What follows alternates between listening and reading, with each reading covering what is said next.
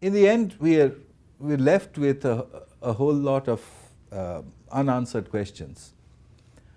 I have a few bits of experimental data.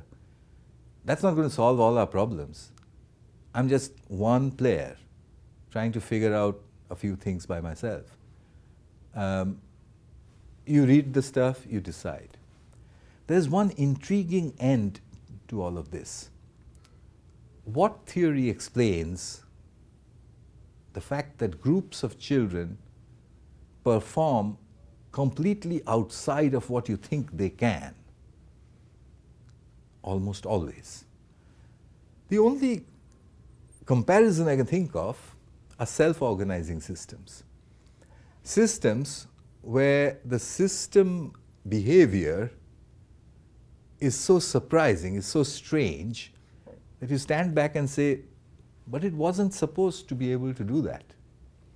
We have official definitions for it. We have statistical measures for it. We don't understand much about it. But I mention it because I'm talking to math educators. This is the challenge that math has to solve. In the next 20 years, it's got to tell us how self-organizing systems, emergent phenomena, and chaos works.